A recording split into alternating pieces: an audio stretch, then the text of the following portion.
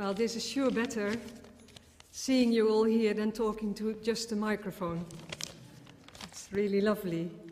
We feel so at home here with our brothers and sisters. A couple of, maybe 2 weeks ago, during my daily reading, I came across Psalm 131. And a couple of verses in there really piqued my interest. As some of you may know, we were in the north of Iraq, and for about 10 years I had the privilege of doing health and breastfeeding advice in 2 clinics there. And one of the things that I often got asked was, when do I wean my child? And this was quite a big issue because some mums would like to wean at 6 months, and some mums, they would like to go on till 6 years. And I would always advise them, well, try at least till 6 months. And if you want to go on to 4 years or longer, as long as you're both comfortable, go ahead. Now, David, King David, was a very observant man. And remember, this was the time before bottle feeding. He was a very observant man. He observed that weaning was actually a really difficult process for a lot of mums and babes. This is what it says in Psalm 131. My heart is not proud, Lord. My eyes are not haughty. I do not concern myself with great matters or things too wonderful for me, but I've calmed and quieted myself. I'm like a weaned child with its mother. Like a weaned child, I am content. Israel, put your hope in the Lord, both now and forevermore. And then I would like to read it to you from the Message.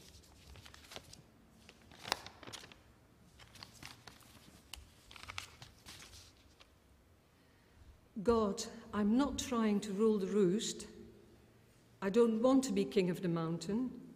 I haven't meddled where I have no business or fantasized grandiose plans. I've kept my feet on the ground. I've cultivated a quiet heart, like a baby content in its mother's arms. My soul is baby content. Wait, Israel, for God. Wait with hope. Hope now. Hope always. We've come through rather a difficult time together as a nation, as a world, and in some of our lives, the storms are still raging. It may even be today. When a child is weaned, this is what Spurgeon says about it. Like a weaned child is my soul.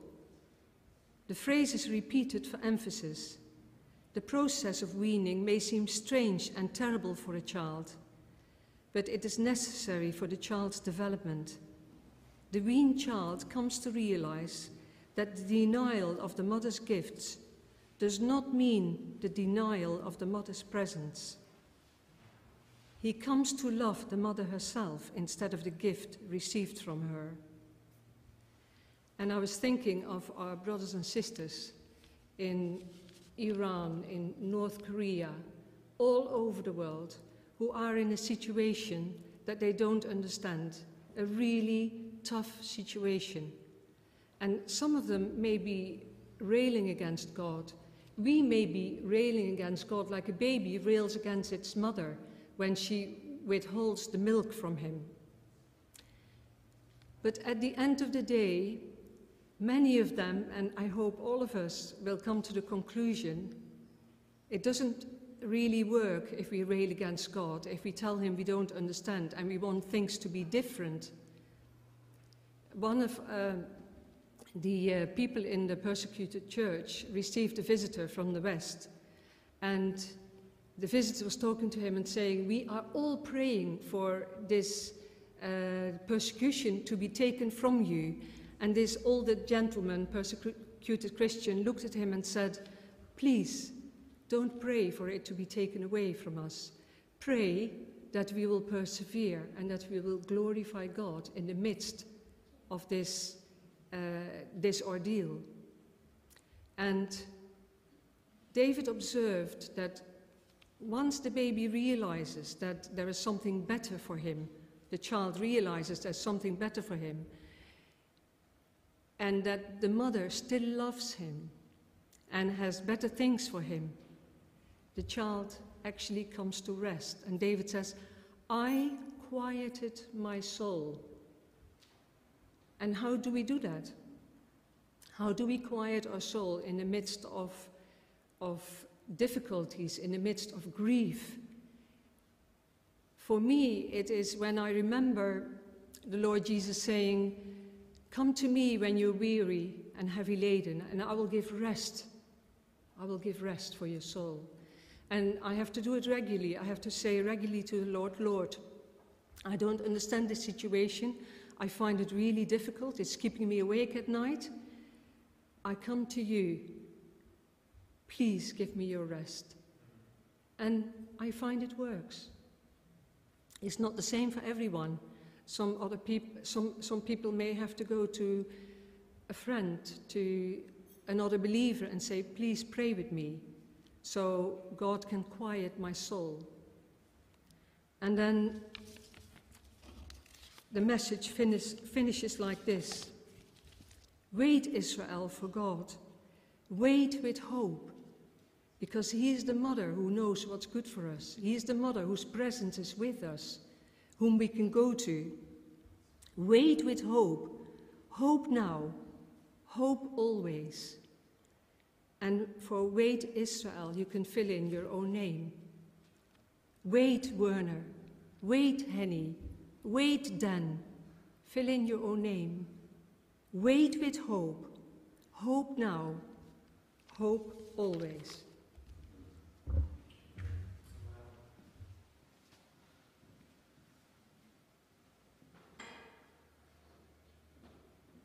I'm going to continue with the Bible reading, which is from Philippians chapter 2, verses 5 to 11.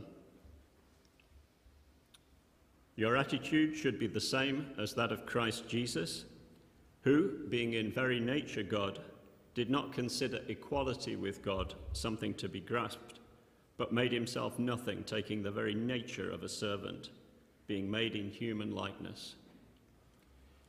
And being found in appearance as a man, he humbled himself and became obedient to death, even death on a cross. Therefore God exalted him to the highest place and gave him the name that is above every name, that at the name of Jesus every knee should bow, in heaven and on earth and under the earth, and every tongue confess that Jesus Christ is Lord, to the glory of God the Father. Amen.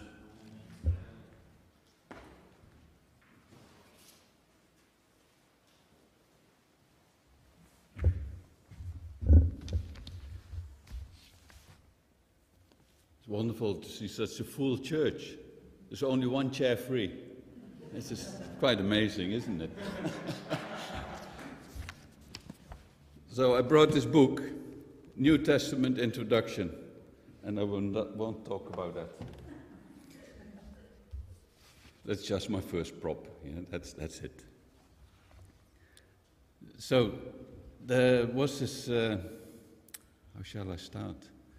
You probably all remember the 21 Coptic Christians that were taken onto the beach in Libya and were beheaded one by one. It went out on the internet, and I won't recommend you to watch the video, but it's just horrific.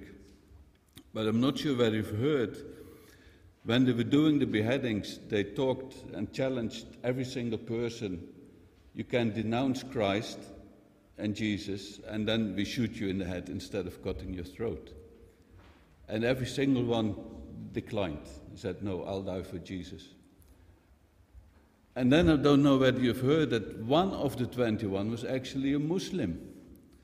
And they don't know how he got in this crowd of the 20 Coptic Christians, but they got him as well. And he was also taken onto the beach in the orange jumpsuit. And I think he was number 15 or 16 when it came down to the beheadings. And they also challenged him, do you denounce Christ? He said, I'm not a Christian, I'm a Muslim. But after hearing what these guys have said, I follow Jesus. And it makes you wonder, why this perseverance? How come the Christians persevere through all these difficulties? And I've thought about this, and I come up with 3 possible reasons why Christians might persevere. Now, also, when we look at the persecuted church, it's something that we can learn from. I forgot to switch it on. These are people that we can learn from. It's not that they're all sad and we have to feel empathy for them and feel very sorry for them. But we can actually learn from them. And one of the challenges I had in the beginning of this COVID crisis, especially the first half year, whenever I heard Christians, a lot of them were scared to die. And which basically baffled me, like, why are the Christians sad to die and afraid and scared? And especially one particular one in Holland jumped out at me at the time, and I was corrected at it, but it came across like he was really panicking about dying. And then when you look at the Christians, they don't, in general, they don't seem to be panicking about dying. Actually, they say, no, I'll be happy to die. And I've mentioned this example to you before. This is Bishop, when he was asked, what will happen to you when ISIS comes and occupies this church? And he answered this priest, they will kill you quickly. But when they come to me, they probably do it very slowly and torture me and make me suffer. And he added, but I'll be happy to die for Christ. And then when I look at the church in the West, why don't we learn from the Christians in the East, in the persecuted world? They got such a testimonies that we can look at and we can grab hold of that and say, yeah, I want to be like that. Last week they did a little survey on the teams from the devotions from Open Doors, and they were asking every person, what do you miss most during this pandemic time? And in general, the thing came, the isolation, that we are not in church and so on. And then when you look at the church in the East, that's their life for a lot of them. They cannot unite in the church, but they are united in isolation. So that I thought that was a great expression, united in isolation, the church in persecution. And our church, we are united in isolation because we're at home, and yet we are one. So one of the first things I came up, why Christians might persevere, is that they actually take Jesus at his words. And you might think, okay, that sounds straightforward, but when Jesus says, the persecuted are the blessed ones, the persecuted church go like, yeah, we want to be blessed, we want to be persecuted. As Henny mentioned earlier on, don't pray that persecution goes away. The Baptist Convention in America a couple of years ago said, we take on a resolution that we get rid of persecution in the world. And we checked it straight away, the same day, with the church in Central Asia. I said, this is what the Baptist Church says. And they said, please don't, because if we want to stop persecution, we just stop talking about Jesus. Then the persecution goes. So don't, we want this persecution because we want to share about Christ and Jesus. Because the persecuted are the blessed ones. Matthew 5 verse 10 to 12. And the meek will inherit the earth. If Jesus says he will look after his children, he will do so. The persecuted Christians believe this is true. They take Jesus at his words. He will look after them. When you go through the valley of death, you go through it actually because Jesus is on your side. And then they come up with the conclusion, well, if the valley of death finishes there with death, what is worse than dying? Because you go to heaven, you be with Jesus himself. So it's not all that bad to go and die. But they say Jesus looks after us. When I'm on the beach with a knife at my neck, Jesus is there with me. The second one is they don't look for loopholes. The Christians, when they read the Bible and they say, love your enemies, they don't say, oh yeah, but this particular enemy, he smacked me in the face. I don't want to love him. No, they say, no, you have to love this guy. They say, yeah, but this enemy, he threw my family in prison. Love this enemy. You all know Corrie ten Boom, in the German prison camp. And she faced one of the prison guards years after the prison camp, and she really hated this guy, and wouldn't know how to deal with him. But when she saw him, she could forgive him in Christ. And that's what the Christians do. They don't look for loopholes. They do what the Bible says. Love your enemies. Pray for your enemies. No loopholes, no matter what. Forgive. No way out. Forgive the other person. Turn your other cheek. Third one, they understand the meaning and the power of the cross.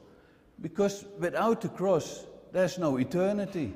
Without the cross, there is no forgiveness. So they recognize there is power in the cross. And that symbolizes it, like they take the cross everywhere. When they buy a car, they hang the cross from the rearview mirror. When they haven't got a cross on themselves, they have a cross tattooed in the wrist. So you can always recognize the Christians. And they say there is power in the cross. That's where Christ died for us. So how strong do we defend the cross? When someone says, the cross and the Christians. Are we standing up for the cross? Because there is power in the cross. There's forgiveness in the cross. Our future is in the cross.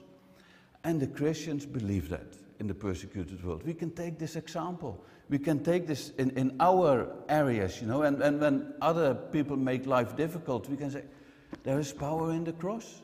I will go for Jesus. It doesn't matter if they ridicule me or whatever.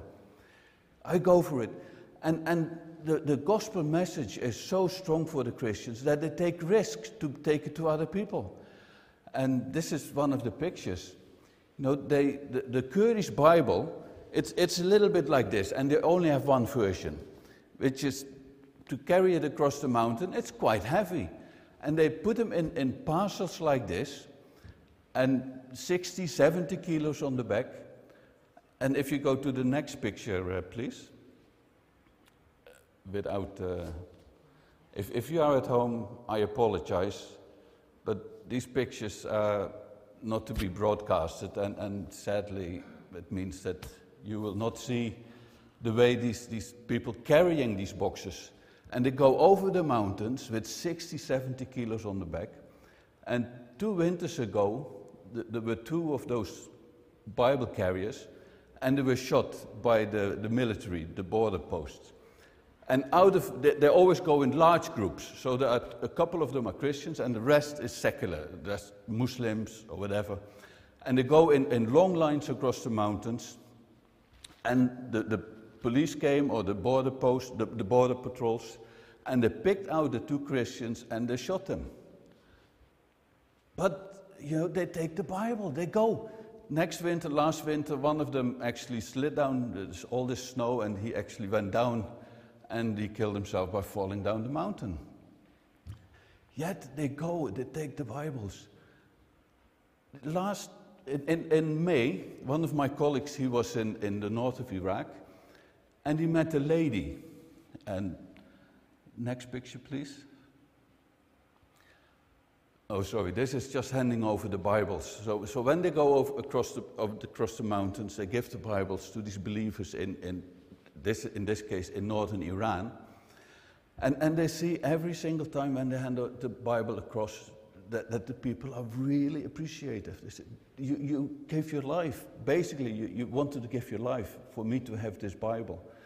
And in most cases, there are tears rolling, and they really appreciate the Bible. And the Bible goes through. This is in northern Iran. In between March and April, we've sent 10,000 Bibles. And there was this we wanted to do a little food relief. 1,000 parcels of food to some of the poor Christians in Iran.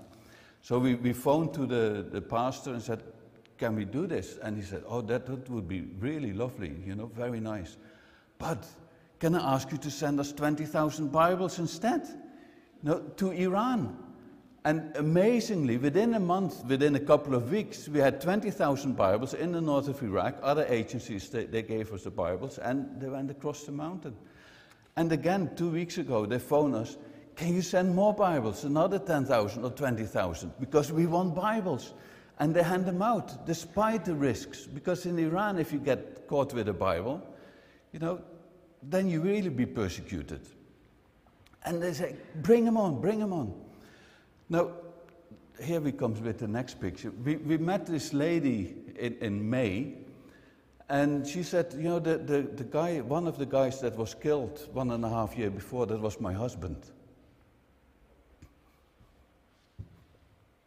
And she shared this first year, I was so angry and depressed. I didn't know how to deal with this. And then she said, but I will take revenge. I'll take Bibles into Iran. And she actually had a pack of 30 kilos or so, not as these guys are carrying, but she carried Bibles into Iran because she wanted to take revenge by taking Bibles to the Christians in Iran. And then she did realize it's a bit too much to have these heavy books. So she started in secret to copy the Bible onto microchips, so these micro SD cards. And you can copy a lot of them over time. So I think she has done 500-600 now, and they go over the border into Iran, and they're being distributed. Because if you go around with a heavy Bible, you're easily found. Yeah? So some people, they don't want to take that risk, but they want to read the Bible.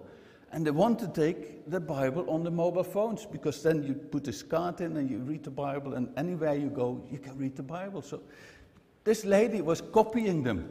She says, now I can serve God. Bring Bibles to Iran because they need them. And another student, these are two different ladies, another student, she got one of the cards, a female girl. That's logic, is it, female girls? So she got one of those micro SDs and says, I want to copy them too. So she's copied also like 500, 600 of these things and spreads them to the other students in the university in Iran. It's unbelievable what people do to spread God's word. So this is the micro SD card. There's another one. Yeah, you can move on to the next one. Yeah, we leave that and then. So my partner walks through the bazaar. Again, this guy had this trip only 2 months ago. So he was a month in northern Iraq. He walks through the bazaar. He initially was waiting in a tea house to meet with one of the Kurdish people there, and he didn't turn up. So he thought, okay, let's just walk around a bit. And then God directed him to greet an old man, 50 years, an old man. And he said, I think I have to greet you in the name of Jesus. Now, in public, you don't greet Muslims in the name of Jesus normally, because that is a huge risk. But he felt, I have to greet him in the name of Jesus, so he greeted the guy in the name of Jesus. And the man starts crying. He says, a year ago, I got a hold of one of those micro SD cards, and I became a Christian reading through the Bible by myself. And I'm so excited by the Bible. I've been sharing it with friends, and I've got about 19 guys, all over the city, and we pray together, and they all become Christians. And it all because of someone takes the risk of bringing one of those microchips into the country. And people read it, and they become Christians. It's just amazing how God works in this case. Going back over the mountains, again, only recently, one of those people were caught, and the soldiers, they found these microchips. So they said, okay, this doesn't look good, let's take it to the general. So they took a microchip to the general, and the general listened to it, and the general in the end said, this is fantastic, this is good. I want a card of this to all my soldiers in the mountains. So when they sit at night, sitting quiet, being bored, they can read and listen to God's word. So then you think, okay, wow, isn't it amazing? You expect the worst by the cards being found, the Bibles being found, and kind of being thrown in prison, but it multiplies. Because the risk that people take in bringing these cards, now this whole area of Peshmerga, these soldiers, they have the Bible on their phones, and they read this. And we just believe that God will call, like this old man by himself, he became a Christian. God will touch the hearts of many of those Kurdish people. So, and the reason I brought up the attitude, the verse of the attitude, it all comes down, like, do we have the attitude of Christ in our lives? Christ, and it's a little bit of my hobby horse, but Christ was in heaven, on the right-hand side of God. He put that being God aside, and he became like a human being, like us, and carried our sins in the end, and he died for us. Now, that attitude, do we have that attitude? Not necessarily about the dying bit, but do we have the attitude that we regard ourselves lower than the other people? Do we regard us as servants in Christ and regard the other people higher than ourselves? Because if you have that attitude, then it doesn't harm you to take a Bible to someone, because you love the person and you see the value of the Bible if they would open it and read it. Because that's where the power of the cross comes in again. Let's introduce other people to this. Let's introduce people to the power of God's word, the power of Jesus. When we spread God's word, this is what can happen. We had another person, the same thing, started with a little card, 25 different little house groups in the area, just because they started with God's word, and it multiplies. So let's have the attitude of Christ in us and look at the power of the cross. Because without the power of the cross, without the cross, there would be no eternity.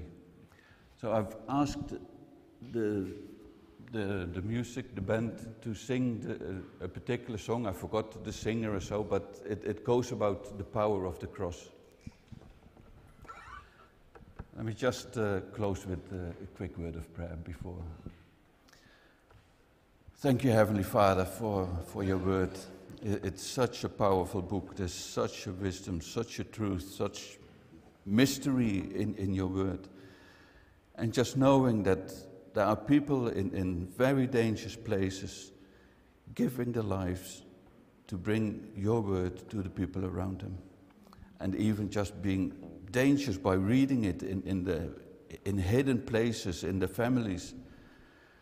Lord, thank you that we have the freedom of opening your word in this country and just reading it in freedom. Thank you, Lord, for the power of the cross. Thank you that you came down and took on the form of a human, and that you died on the cross for us. And Lord, we look up to the cross. Thank you, Lord, for forgiveness of sin. Thank you, Lord, that you died on that cross for us. Thank you, Lord, for your blessings. In Jesus' name, amen.